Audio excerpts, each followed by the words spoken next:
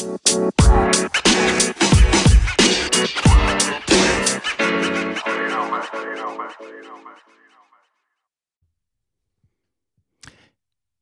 and welcome back to the Dealership Fix It podcast. I'm your host, Brian Croft. We are in episode number 40 right now. I always can't believe we have more of these. As a side note, I always joked and said if I did one of these, I would do 100 of them and then figure out if it was anybody cared if I did them and if I was any good at it. So we're almost halfway there. Today, it is my great honor to have a guy who is a former client of mine, as many years ago now, but I'd also consider him a friend many years now, and very distinguished power sports leader. I want to run a quick sort of greatest hits style bio of this guy. He is presently the managing principal of Hero Hub. He's the head of strategy in automotive at Williams Forest. He's an adjunct professor of business at Brigham Young, Idaho. Prior to these roles, he was the director of channel development at Textron. He was a director of dealer development at Articat. He was a VP of marketing at Motorfist. The guy's name is Jared Burt. Jared and I met in 2000, well, I met him in 2007, is from best of my recollection, in beautiful downtown Rexburg, Idaho. Jared was the dealer principal at Rexburg Motorsports there, and he was there from 96 to 2015. You may know of Rexburg Motorsports because Dealer News had them as a top 100 dealer, I think if I did the math right, 9 times. Top 10 dealer, 3 times. And they had other accolades that I didn't kind of pull into this, but I just wanted to give you a quick overview of who we've got on and why you should listen. Jared has many years from obviously at the level of dealership, but from enthusiast to dealership, right up to some high-level OEM exec sort of level experience. So the perspective is there. Jared, I'd like to thank you for jumping on and joining me to do some of this chat today. Welcome to the Dealership Fix It podcast. Thank you, Brian. It is a privilege to be able to do this with you, and we love your audience.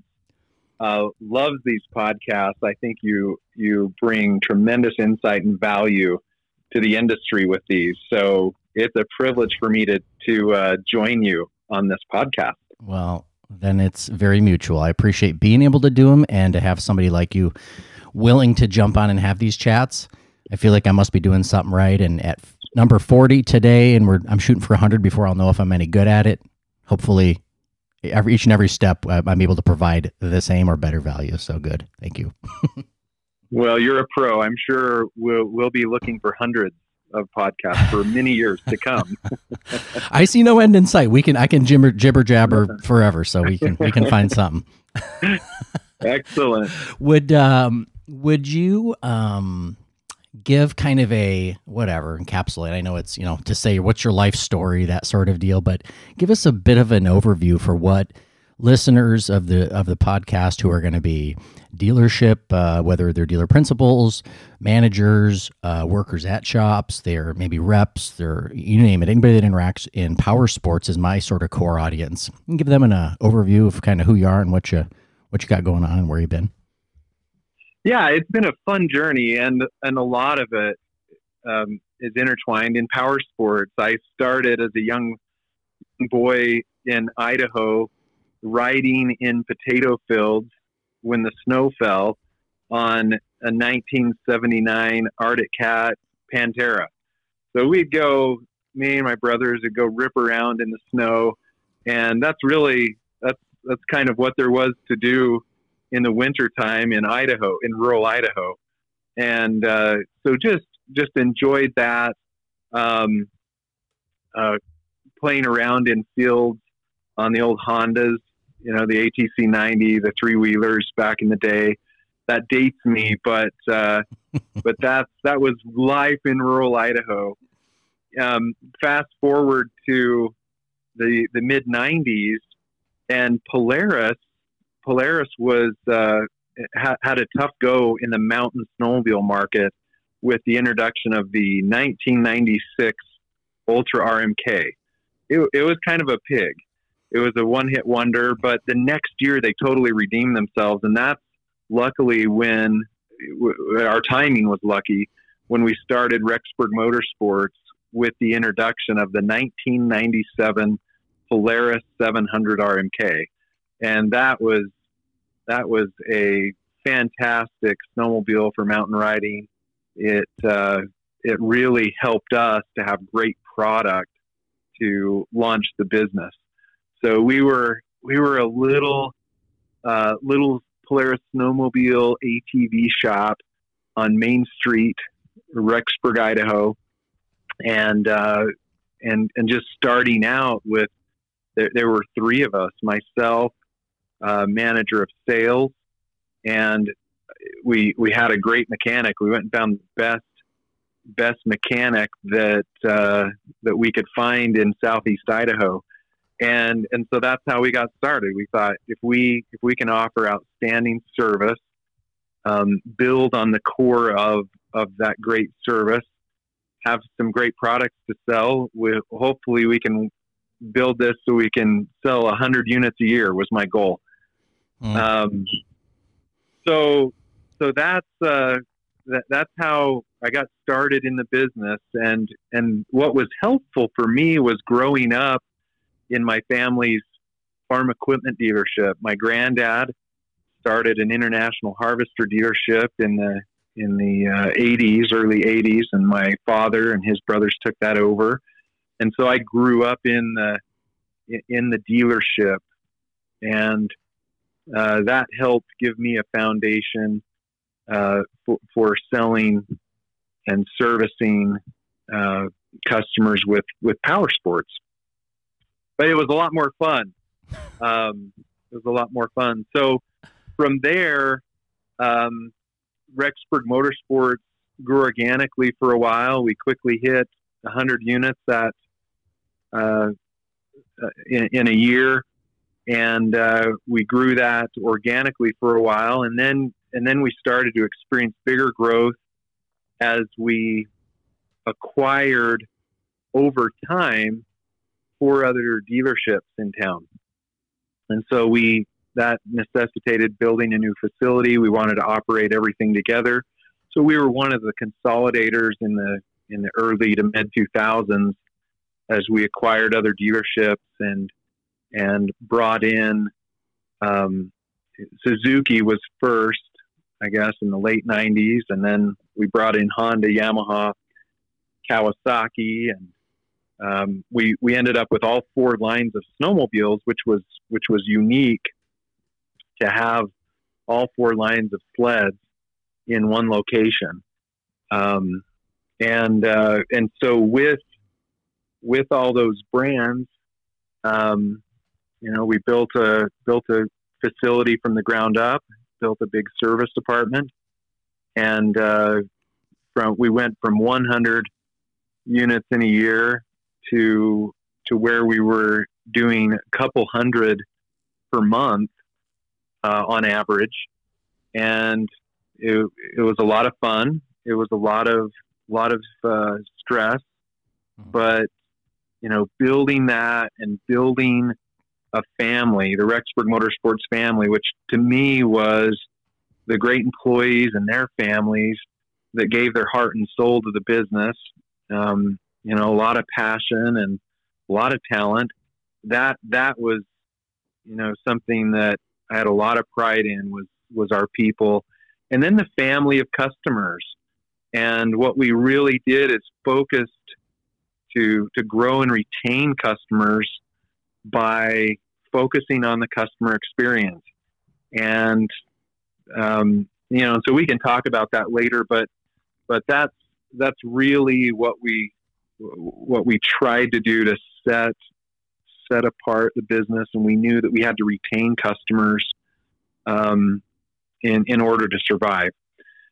In 2014, I decided, I had dropped out of college. I did a couple years to get as much information as I could get to start Rexburg Motorsports, and it was helpful, but I ended up dropping out and and I decided to, I wanted to finish my formal education, and I wanted to pivot to the manufacturing side and help the industry at that level. And so to do that, I sold out early 2015 and made a transition. And my first landing spot, as I finished up my undergrad and then started the MBA program at Brigham Young University in Utah. I started an executive MBA program so that I could continue to work, and so I was going down every other weekend on Fridays and Saturdays for 14 hours of classes every other week. I did that for 2 years, but during that, I was able to work on the manufacturing side of the business, and I started with Motor Fist. Are you familiar with Motor Fist? Yes. Well, I'm not a snowmobile guy currently, but I know, I definitely know of the brand and that it's based in Idaho, right? Yeah, exactly. So fun brand. And this was started up by a good friend of mine, Brad Ball, and Motor Fist was where I kind of got my start on that side of the industry. And it was a great opportunity for me. I managed the marketing and international business. I had the opportunity to work with our distributor in Russia, and we had some distribution in the Scandinavian market, as well as Russia. Visited Russia and the dealers there, and that was a really great learning experience for me to see and understand how that business works overseas. See these wealthy Russians and how excited they get about getting on a snowmobile. So that was a lot of fun, and that really set me up to make the transition over to Arctic Cat, who had acquired Motor Fist. Motor Fist was a kind of a hardcore technical mountain snowmobile gear line. So started as a mountain gear line for snowmobilers, and then it expanded to help with all types of snowmobilers. The Flatlanders ended up loving the gear, but I not to break up your sort of, and I want you to continue on, but I guess as you say that, it makes me think like, isn't that almost backwards versus some of the other gear companies for snowmobile with the core of, I think, the snowmobile riding population being, as you'd said, Flatlanders. Doesn't it generally, don't they seem to go to that audience first and then they try to adapt their stuff for mountain? Yeah, exactly. And you saw that with snowmobile manufacturing in the early 90s, where the manufacturers would start with a short track sled, and they'd, Skidoo and Polaris, Arctic Cat, they'd all take the flatland sleds, the short tracks, and they just put longer tracks on them, eventually build them with paddles. And you saw that with clothing. They just, mountain snowmobilers, they'd see what we'd complain about and they'd fix it. The puffy jackets, we'd get all sweaty because we're standing up. It's a very, very interactive, athletic, extenuating experience riding in deep powder and in the mountains. And so we needed layering. And so they adapted clothing and snowmobiles to the mountain riding style. But yeah, you're exactly right. It started the other way. Motor Fist was unique because it started as a gear company engineered for mountain riders. Okay. So from Motor Fist, Chris Metz, the CEO of Arctic Cat, one day asked if I could come to visit headquarters, which was just near Minneapolis there. And I visited and met with him, and I still remember that. He asked me a few questions and then asked me if I would take the role as director of dealer development for Arctic Cat. And that was that was exciting to me because I knew some of the entrepreneurial pursuits. I knew that some of the direction, and the turnaround efforts that were taking place. Arctic Cat at the time had been going through some really tough times when Chris took over as CEO, and they wanted to refocus on becoming a product company and improving the customer experience. And so a steady stream of new products was the focus while I was at Arctic Cat. We introduced new products like the Wildcat XX and eventually the Alpha snowmobile with the single beam rear suspension. So some innovative products, but this was a focus for Chris Metz and his team. And so I commuted to Minneapolis for a couple years, and then Textron acquired Arctic Cat. This was exciting times because all of the leadership that I worked with at Arctic Cat was kind of disappeared overnight, and I was working with this new team at Textron. Over time, they pretty quickly decided to change the name of the off-road vehicles to Textron Off-Road. Mm-hmm. As you know, that decision was reverted back to branding them Arctic Cat again early this year. Mm-hmm. But really interesting and fun ride with Textron as well, because it opened me up to a new world of some other brands, the E-Z-Go brand being one of those. So I was channel development director for North America for the consumer brands, Arctic Cat, Textron Off-Road, E-Z-Go. We did some Cushman. And so these dealer networks were a little more complex, and it was fun to travel throughout North America and visit hundreds of dealers, and understand the unique challenges and the opportunities that were there. I left Textron the end of last year, and since then I've started and co-founded with a couple great partners, Hero Hub, and I've been working on that throughout the year. It's been one of the funnest years of my life, and so that's where I am today. I probably went on too much. No, you're doing great. Appreciate the time. So that gets me to today anyway. And now, so with Hero Hub, I think your current focus with that is to help you partner with OEMs, for example, that sort of level within the business. It's not dealing with individuals or dealers. You're working with them in ways to make right. sure. Yeah. Yeah, exactly. So our focus is on the automotive, RV, power sports industries, and really OEMs and businesses that have networks of dealers that they use as a primary channel to distribute their products. One of the things that I've seen as a problem or something that's missing is really the technology to create a seamless customer experience that blends both the digital and the physical environments. And it's still today quite fragmented. And what Hero Hub seeks to do is our platform, our cloud platform, helps manufacturers include their dealers in every aspect of the online buying experience for customers. Customers that buy online.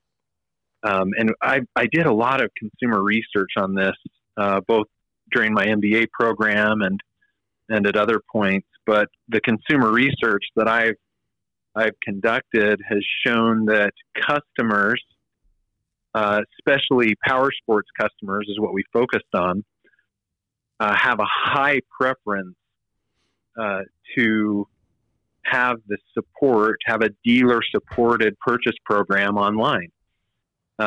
Customers end up having a far from ideal experience when there's not dealer support for products that they research online, and this could be anything from a motorcycle to the accessories. So a customer-centered, dealer-supported, OEM-directed program that seeks to delight those customers, give the customers what they need, and leverage all the services, local services and support that dealers offer when customers buy online. Well, I think when you and I chatted about this before, I think what I was the most happy to hear, obviously through the different research that you've done, is that, the model of, dealerships are not going to go away in the future based on at least these findings and the expectation on what, the research showed, that they definitely want to dig in. Consumers expect, of course, a lot. We all do.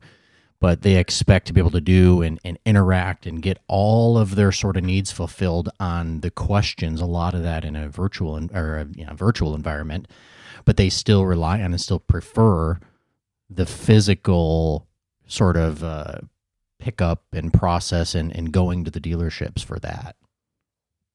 Yeah, it's interesting. Shopping for accessories, 83% of customers, power sports owners that we talk to, buy accessories online, but less than 10% said that they.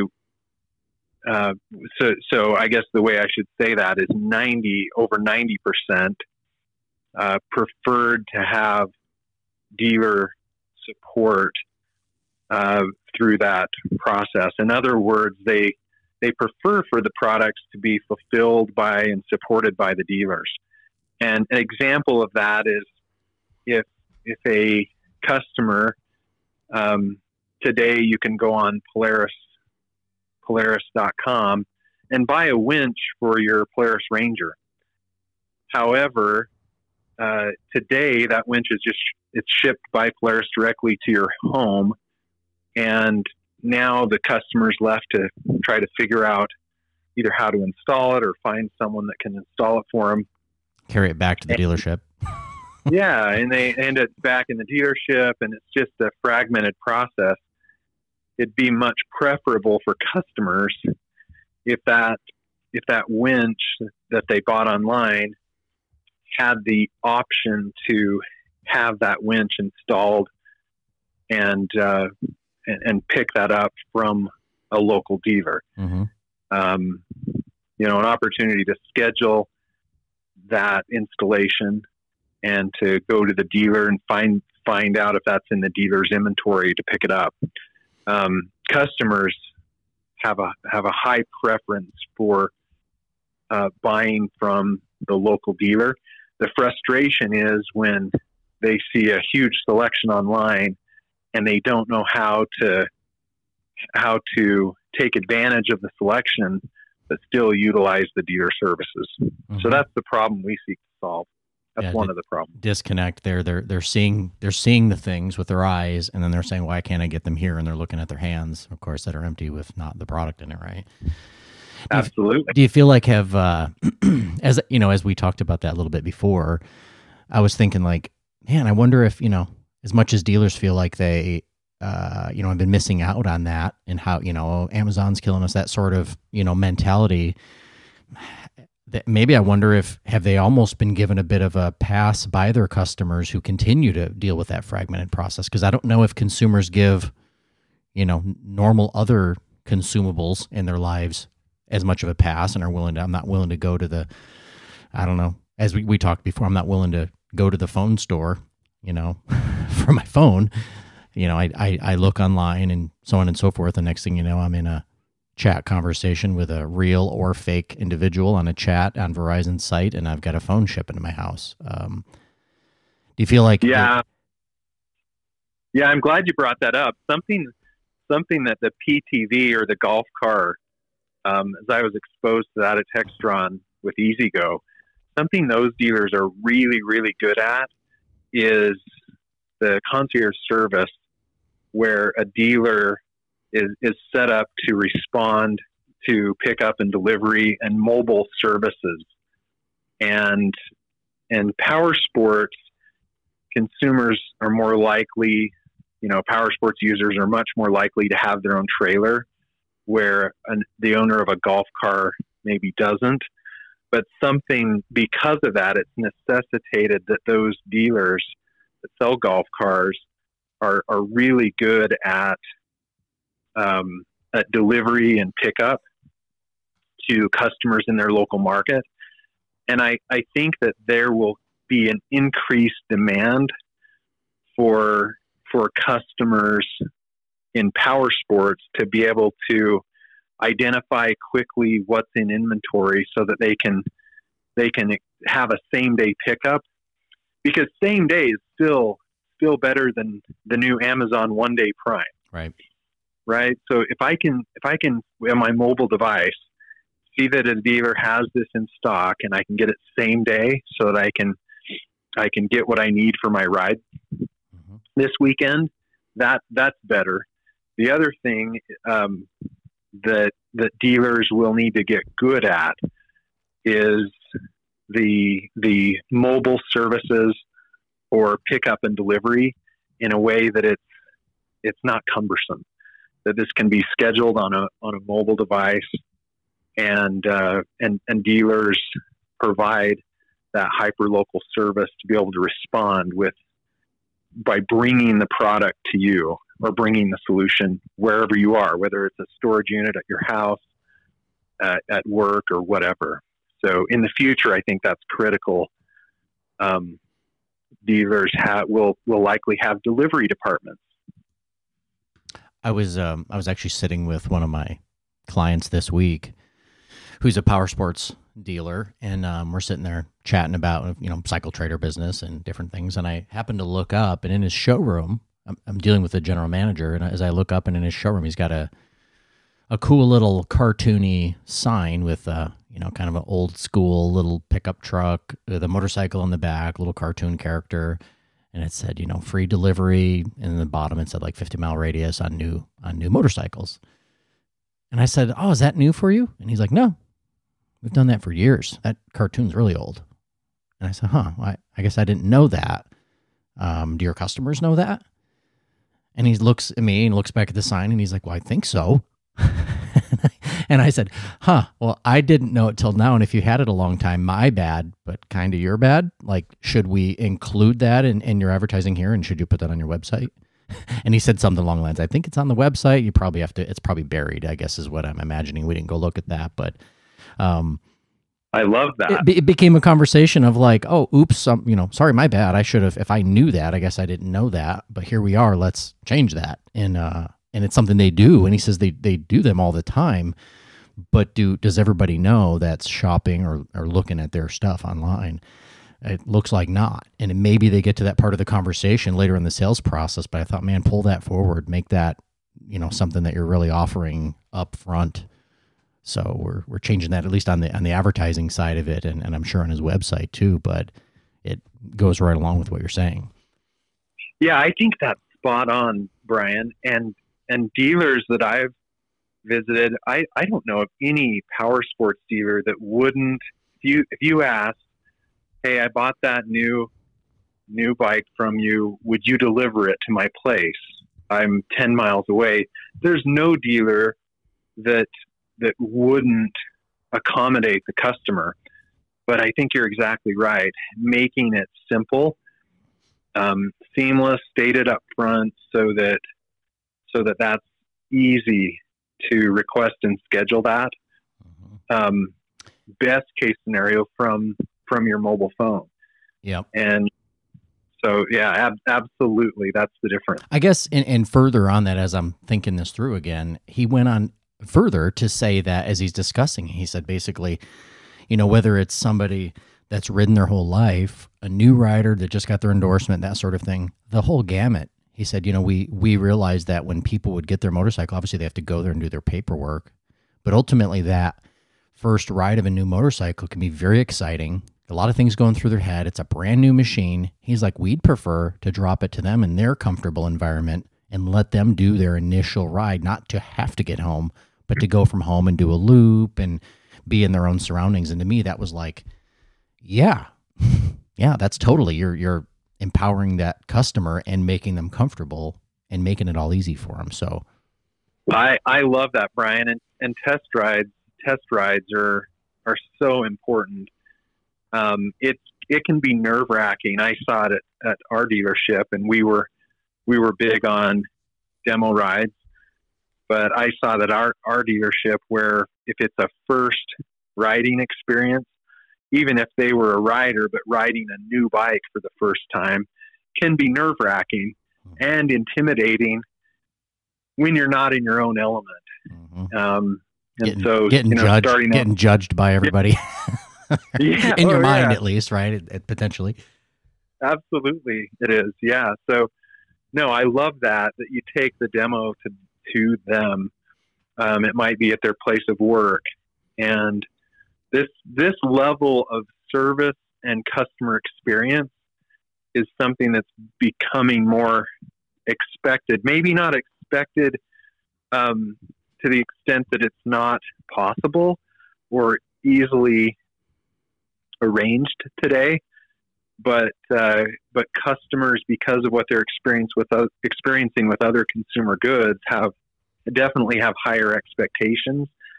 And as an industry, if we don't rise up and provide higher levels of customer experiences, then I think that could impair the industry.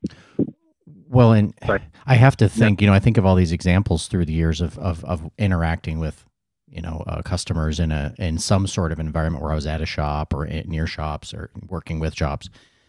And I think about, the sort of the margin squeeze or whatever you want to call it, we're not profitable. It's not profitable anymore these days. And I think about examples of, well, where could you have provided something in excess of their expectations? Is there anything? And some people are like, no, there's nothing. People they want it all. They want it for nothing.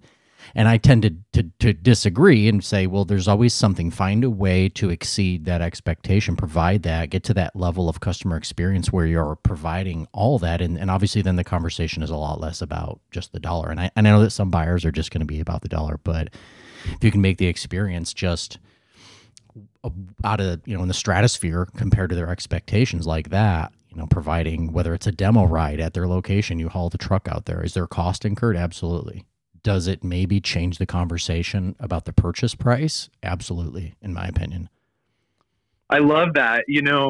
One interesting point of a data point that we found in our research was that about 2/3, 2 out of 3 power sports owners preferred to purchase from a small mom and pop dealership where they had access to the owner operator, right? And that was interesting to us. They also, as we dug deeper, they were willing to pay a little more for the service levels. So you're saying at the what would be perceived as a smaller, where you could interact with all levels of ownership, they'd be willing to pay more there. Yeah, absolutely. And they associated and it doesn't mean that if you're a large multi-line dealership today, it doesn't mean that you can't meet those expectations. I think in some ways it can be harder, but what the customers associated that small mom and pop dealership with was the higher levels of service and support, that they were, they're more likely to go out riding with them. And if they needed something such as a bike delivered or a part after hours, that service was something they highly valued from that local shop. And so is there a way to, instead of having that available upon request or immediate need, just like the dealer that you gave the example of. Instead of that, is there a way that we can turn that around and the dealers can proactively market and enable customers to tap into those services in a very simple way from their mobile phone? Mm-hmm. Yeah, it's interesting, where we're at. And I think, and I guess this is why I was excited to have you on, is because obviously it's not like you're, a guy who's dealing with OEMs currently, and you're like, well, I've never worked at a shop, or I've never obviously, been at it. You obviously have that ground level experience, and to look at that and know that there's a disconnect and be an advocate for connecting that, and like something like this, jumping on my podcast to talk to, a group of dealership folks in different areas of the dealership to wrap their heads around where you got to go, where we're headed. I'm going to take a quick break. Let's jump off, grab a quick break. You'll hear a little commercial here, and then I'll be back and we'll jump back in. Thanks. Thanks, Brian. Hey, we're back.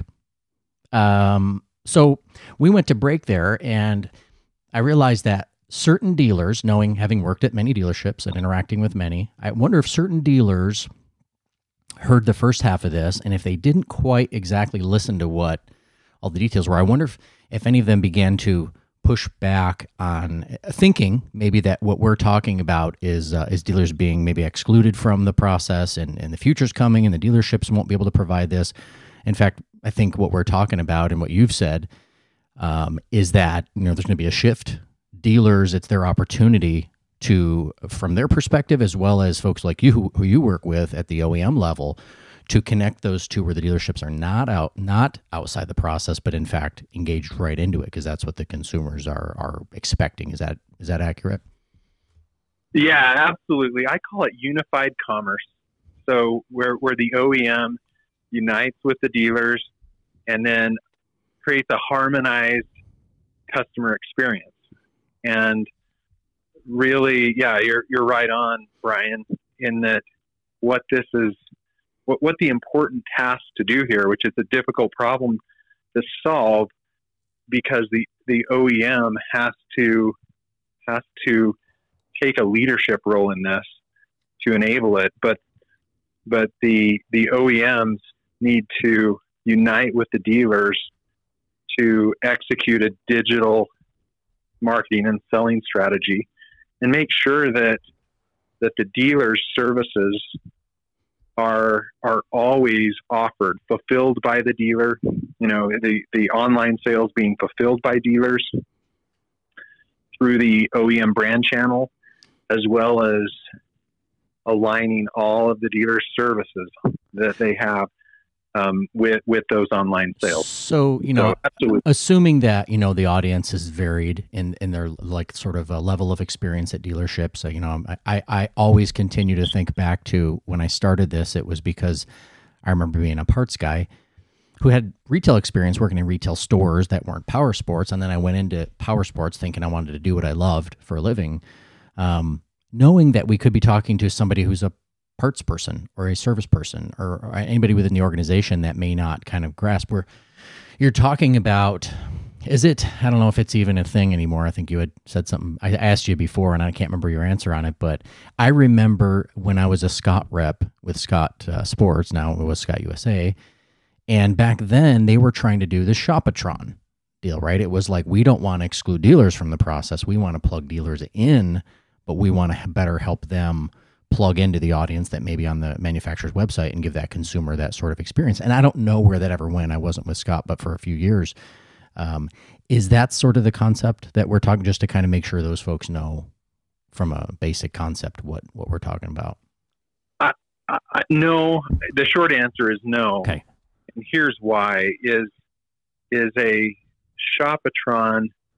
I think they took a step to offer a marketplace out to dealers where they could become a shipper or to fulfill products ordered online, but it's still not locally tied to the services that dealers provide locally, which is orientation of products, installation, repair, mobile services, delivery, same day store pickup.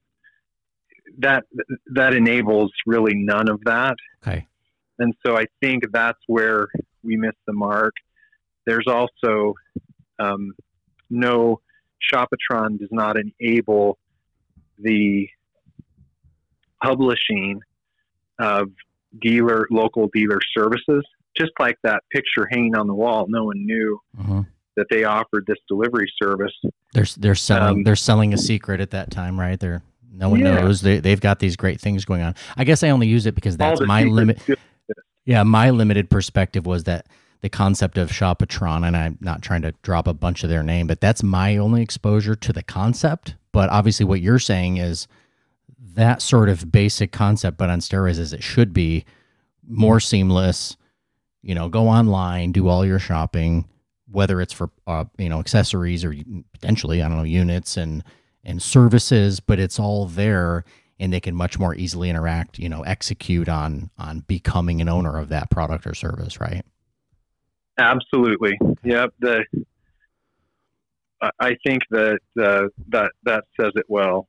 That the dealer, it's a dealer focused and dealer supported, not just if the dealer has it, they'll ship it somewhere.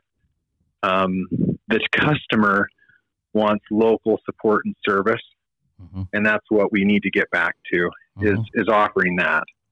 I think we chatted about it previously, but I'm in the business for 20 something years, kind of along the lines of what you have been doing. And I think it's funny that I still, I have local dealerships that can fall all over themselves for my business. Right. And I'm in the business. I know them. They're willing to do business with me.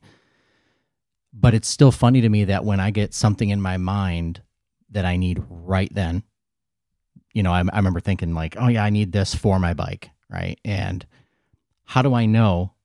I'm sure anybody will order it for me, right? It's that same concept. Well, I can order it for myself. It's kind of that, right? And I want to give my business to my local shops. And I remember thinking, man, I wish there was a way I could go and look and see what's where and who has what in stock. But I guess I just felt like we were a million years away from that. But the concept that I want to go to my local shop, I want the product. If they don't have it, who has it? How quickly can I get it? But and if we don't solve that quicker than sooner than later, then the customer frustration will impair our ability to increase ridership. I think that you're describing exactly what's going through every customer's mind, and that's the crazy thing today is that a lot of parts, huge volumes of parts and accessories are being sold online directly to consumers. It's taking 2, 3, 4 days a week to arrive. They get the wrong part. I mean, it's a frustrating experience, even though there's, they say they have the convenience of not going to the dealership. But how amazing would it be if a customer through their mobile phone could see, I can pick this up today and I can push this request and they know that I'm coming in this afternoon. The parts department has it set out for you.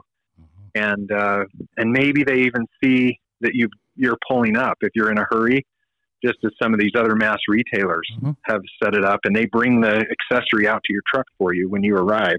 Yep.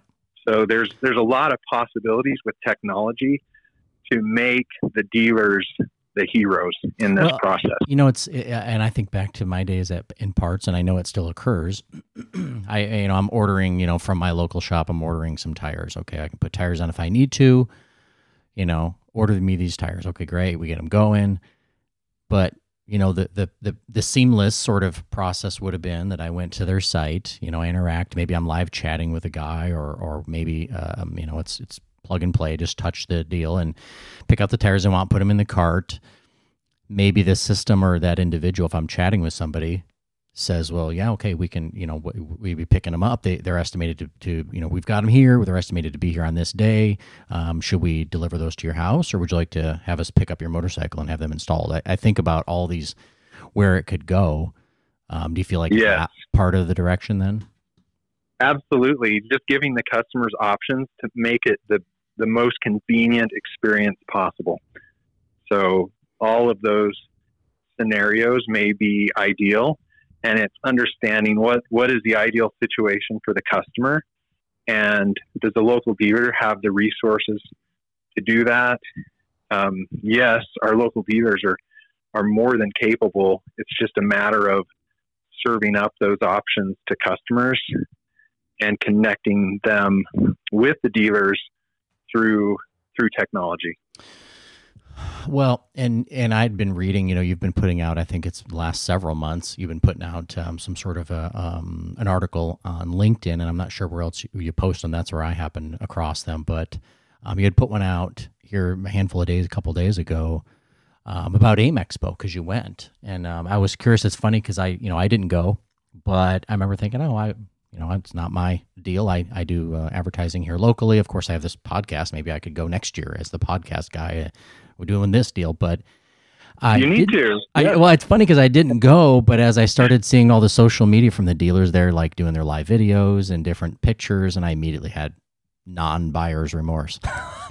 Maybe I should have gone, but ultimately everyone felt that way. Yeah, you went, and it sounds like you had a great time, and there was a lot of real positive that you shared in that article. Would you mind chatting about that a little bit? Yeah. So my takeaways from the AIM Expo this year were very clear, and I appreciate the leadership from the Motorcycle Industry Council in their general session. They laid it out, and the challenge for the industry and Harley Davidson, their objective is to increase riders in the United States market by 1 million by, I think, 2023. And this is the same pursuit that the Motorcycle Industry Council seeks, is to increase ridership. So what they did, and they described this to the dealers and industry in the general session, but they outlined the research project that they just completed to understand different profiles of customers. And so they created personas, and they looked at motorcyclists that consider themselves riders, almost riders, and then interested in becoming a rider, but not a rider yet. And as you look at those three buckets and get a deep understanding of those customers and what they're looking for and what it would take to bring them along their journey to becoming a rider, if they're not a rider, or if they're kind of a rider, to get them riding more. And there is some big opportunity for us to achieve this as a industry if we work together. If dealers and manufacturers, distributors unite in this effort, there are key things that we can do to delight and help them along their journey. So they call this the culture code of motorcycling, and it helps understand. They've helped us to understand the behavioral science of what these customer types are looking for, and it really aligns a lot with creating the experiences that we're talking about, that we've been talking about today. Creating experiences that just make it, at a high level, making it super easy for someone to become a rider. Mm-hmm.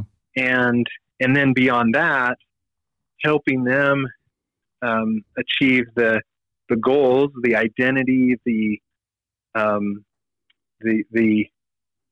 into the culture and create that culture that motorcycling provides.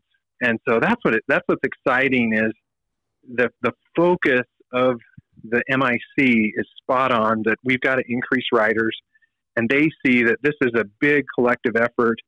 We need to educate, we need to provide better experiences.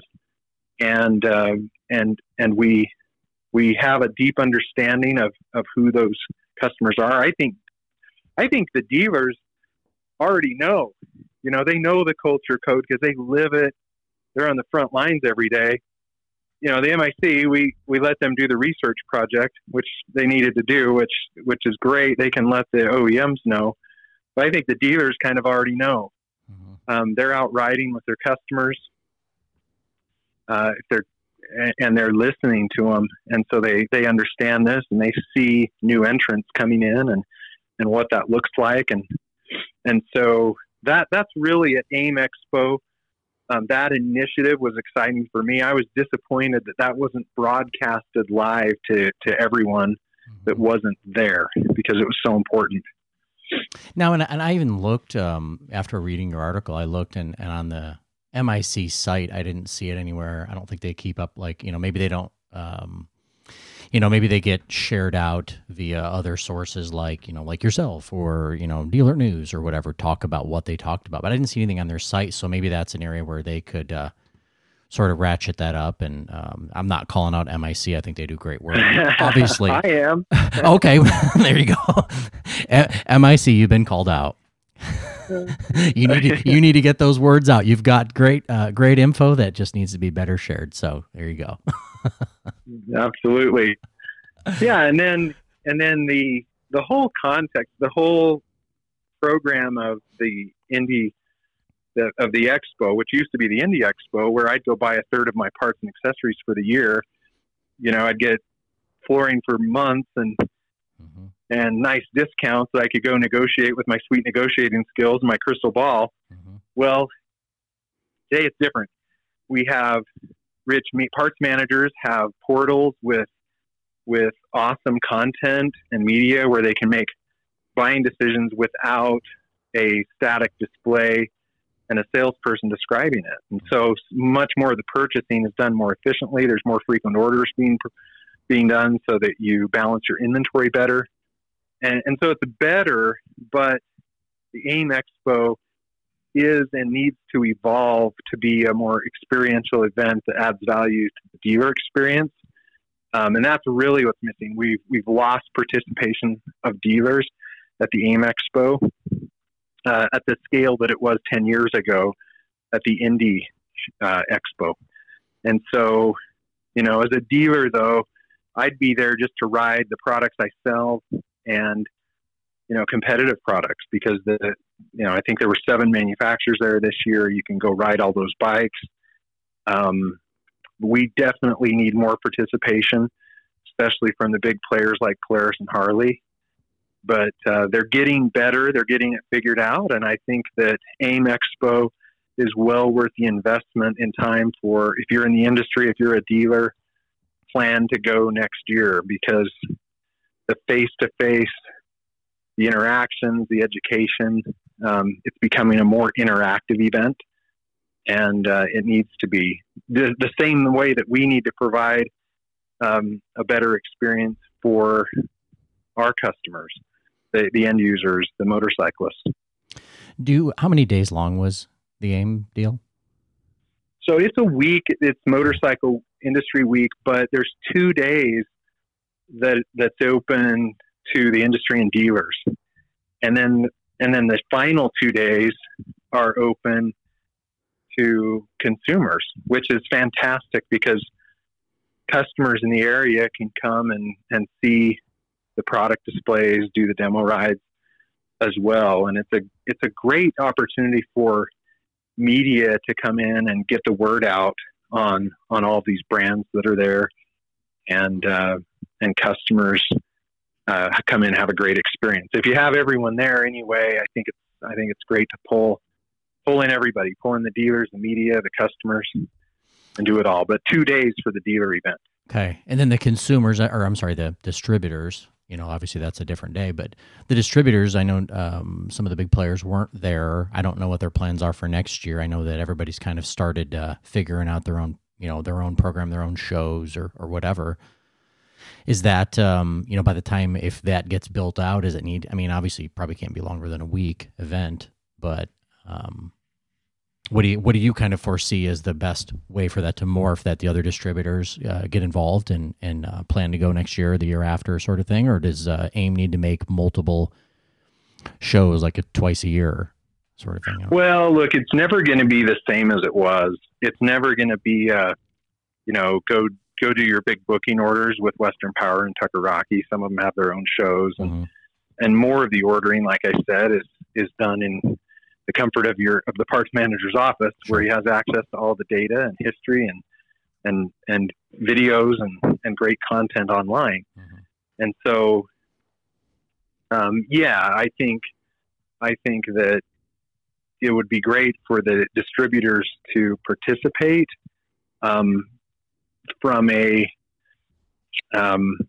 education and I think interactive workshops. I talked to a dealer recently that said, "Hey, I'm not going to do my booking orders there, but come and let's do helmet workshops, 5 minutes each, so we can learn about the trends and the new products and give the dealers information." I don't think it's going to be how it has been in the past, but we can do it in a way that adds tremendous value to dealers. Isn't it funny that as we're talking about this we're essentially talking about a macro version of what the dealers, right, need to do as far as making.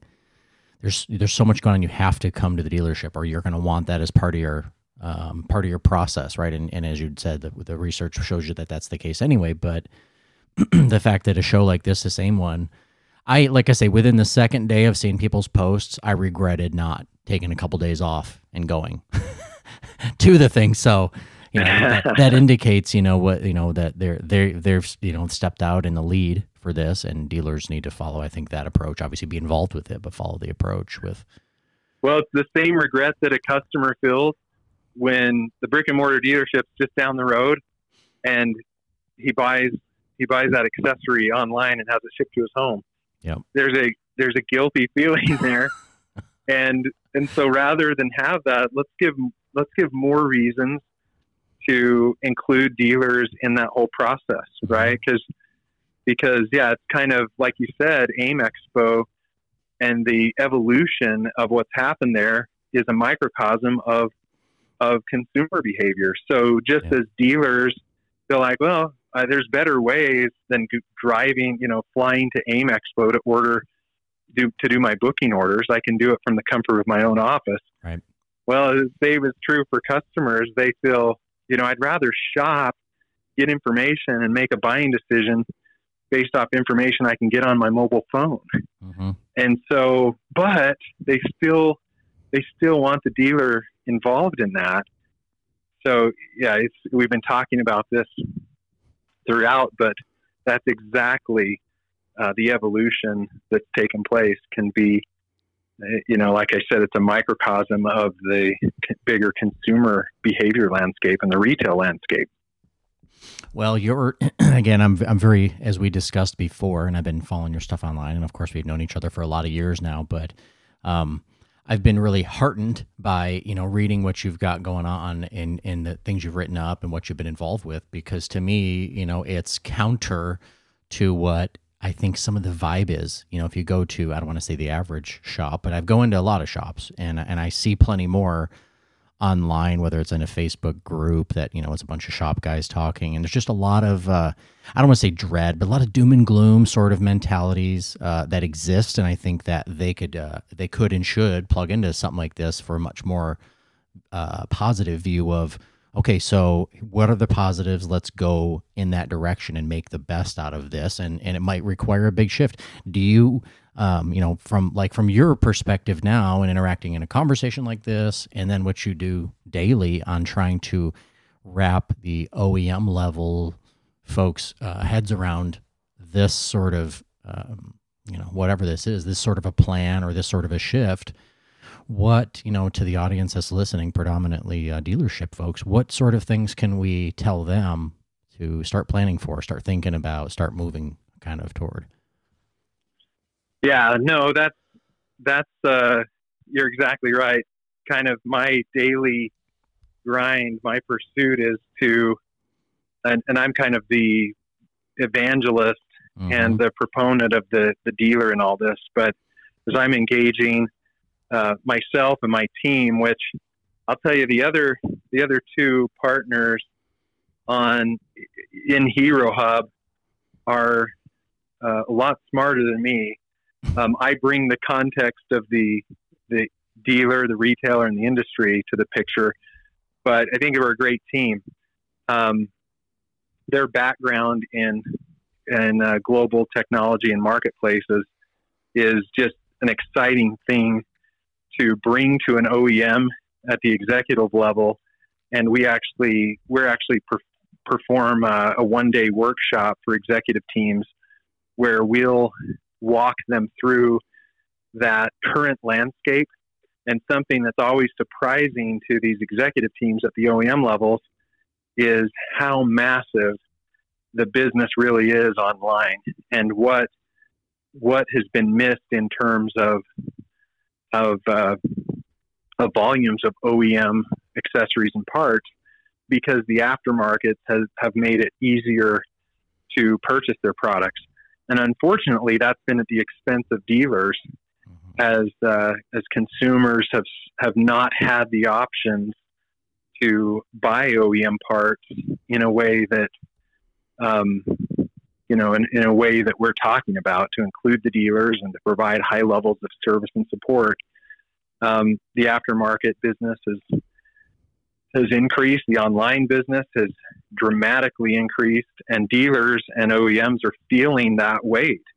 They're seeing declines in their after sales business at the OEM level, and I think there's some dealers that have at least seen lower growth rates or even declines in their parts and accessory businesses. Mm-hmm. There's a way to reverse that trend and delight customers, and so that's what our story is, and that's what we like to do, because we understand that to pull this off, it's got to be a united effort.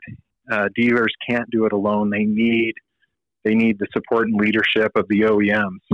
So, well, I think there's some OEMs that are taking that lead, that will be taking that lead. Well, that's what I was going to say. Good. And like I say, that I'm envisioning, like, as a dealer listening, and I'm picturing them listening, saying, okay, but what's going on right now? And obviously, like you're saying, you've got the wheels turning in many different, let's call it many different places throughout the OEM sort of level to do this.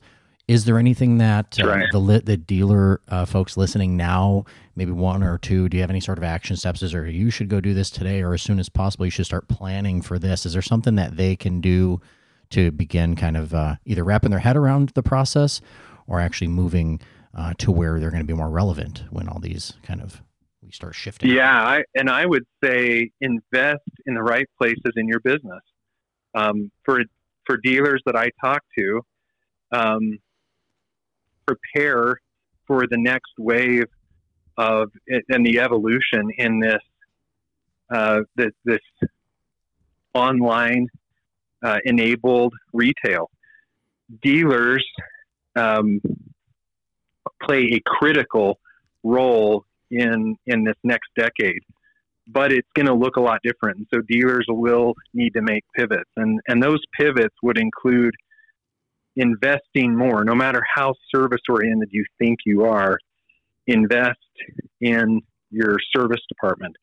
I hear all the time it's just too hard to hire technicians, and dealers start to give up on the service business. Fight like hell to own the service business. Build up a service center that's the best service center. Become better than your automotive counterparts if you're power sports, and invest in those service departments. The other thing is just really dial in products that customers expect to pick up same day. That's something that is critical, is that same day pickup of quick, grab and go items. That's so important. And if those items aren't there that customers expect to be there, they don't expect you to have everything in stock. But the basic items, they come in and it's not available. Next time they're just going online. Mm-hmm. And so really focus on that. And then finally, the last thing with with unit sales processes,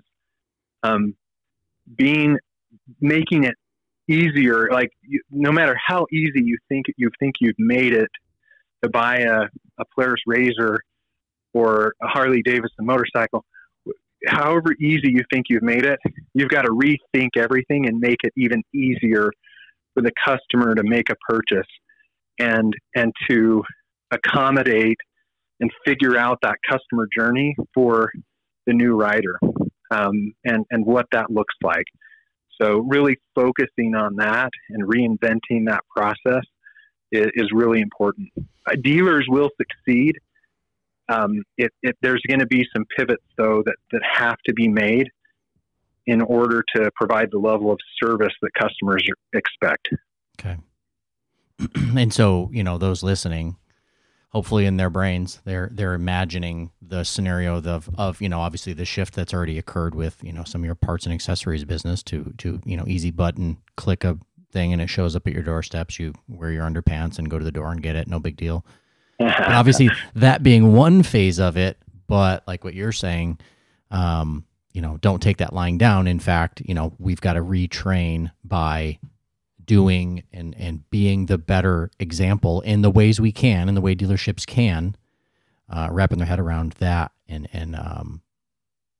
in the coming years. I don't know how many years, we have till you imagine that sort of a scenario can start to play out. Obviously there's softwares involved and other different things, but dealerships can, even today begin, like you say, to stock items that are expected same day. They can begin, do you have this? Yes, I do have this. Okay, great. I'm going to come get it. Okay, great. Do you want me to schedule, with service to get that installed? No, I'm going to do it myself. I don't know. Not that dealers don't do that, but obviously that shifted mentality. So they're not, the dealers who already are feeling a bit of a pinch aren't feeling out of business, right, at the next sort of level of this. Yeah, and I would also say I omitted, but being a community builder and having deep connections with the riding community in a way that you become a preferred advisor and a friend, someone that they count on. I think a lot of dealers do that well. No matter how well you think you do it better. No matter how great you think your service department is, invest in do what it takes to recruit another technician, even if you think today you have enough. And I know some dealers are fighting constantly to hire techs, ramp up the efforts, because that's so critical. Well, and for that, isn't it, you ramp up your recruiting, but also ramp up your ability to groom someone who might show, retain, groom, absolutely. Yep. Good point. Yep. Well, man, this is good stuff. I appreciate you coming on and sharing this. And in fact, I hope that we can jump on and do some additional conversation, whether it's this or other topics at some point in the near future, because I definitely have many questions for you as you begin to disclose kind of all the, whether it's, the sort of the consumer information that you've gained, doing your research, the direction that you're headed from the OEM level and then some. But I appreciate you coming on to do this. Any sort of final words for the crew listening? I'll leave the final word to you. You do such a good job. I'd like you to take it home. Well, no, I appreciate being on, and it's been fun as always. Love listening to your podcast. You add a tremendous amount of value. So thanks a lot for having me on today. I appreciate that very much. I must be doing something right if you're willing to listen to this and you're this far in. We're over an hour in so far, and that's about my threshold for where I think most folks want us to be. I know some folks are listening to us driving on the road. They're sitting in their office. They're sitting at home doing other things. So hopefully if you listen to this far, you think there's some value in this. And I definitely want to be able to grow this into, I don't want to grow it out. I just want to make sure I grow it into the audience that needs to hear it, which currently we're talking power sports and the like, dealership interacting folks. So if you know somebody that should hear this, please share it. Feel free to send me any questions you have. You can send them to me at dealershipfixit@gmail.com. I encourage you, if you are on LinkedIn, check out Jared Burt on there. and follow, if nothing else, follow his articles, because he's definitely one to follow and keep you on the loop on the front end of all these sort of shifts. So, Jared, thanks for coming on, guys. Thanks for listening, and we'll talk to you soon. Hey guys, we just finished up the episode number 40 with Jared Burt, and after he and I hung up, I got thinking, and I wanted to come back and do kind of a post episode, sort of just quick follow up. Things that occur to me and pop out to me is dealerships, and except for those of you that are multi-store, part of a group or something like that, we're all off on our own islands. I still put myself mentally as though I'm in a dealership, like I'm working at a dealership, because I work for a dealership. So instead of working inside of a physical dealership, which I also do many days a week, I actually work into dealerships. But I just kind of wanted to point out that I definitely align mentally with sort of the issues that you guys are up against. And I don't know if I pointed it out strongly enough how much an example like this with what Jared does currently with Hero Hub and some of his other endeavors he's got going on are ultimately championing it's to continue to keep you guys relevant, even when maybe you're not acting in a way with the shifts in technology that are going to keep you relevant. So I like his approach because it really made me feel like, yeah, man, this guy's got our back. When I learned he's doing all this, and again, I don't even work at a dealership. I just work with dealerships. So I just wanted to kind of push that point home a little bit harder at the tail end of this. If you've got any sort of conversation, splitting hairs, any sort of additional level of insight you need from this to understand it, please feel free to reach out to me directly, as I'd mentioned. You can also see the post on social media. I'll have it on several places. We're on Facebook, Instagram, LinkedIn is probably the best place for this thing right now, although I know probably a lot of you guys are not on LinkedIn. It's kind of becoming the new business Facebook, so you might want to get on there if you're not. But anyway, feel free to link up with me.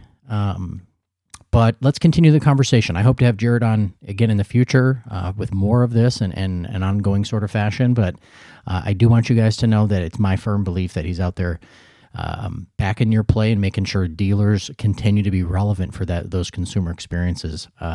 They want them. He's going to work it from the manufacturer side and making sure that's a reality. But again, take this opportunity to do some of the stuff he mentioned in the action steps to make sure you're shifting yourself as a dealership to be a part of that and continue to be relevant and available for those consumers. So thanks for listening. We'll talk soon.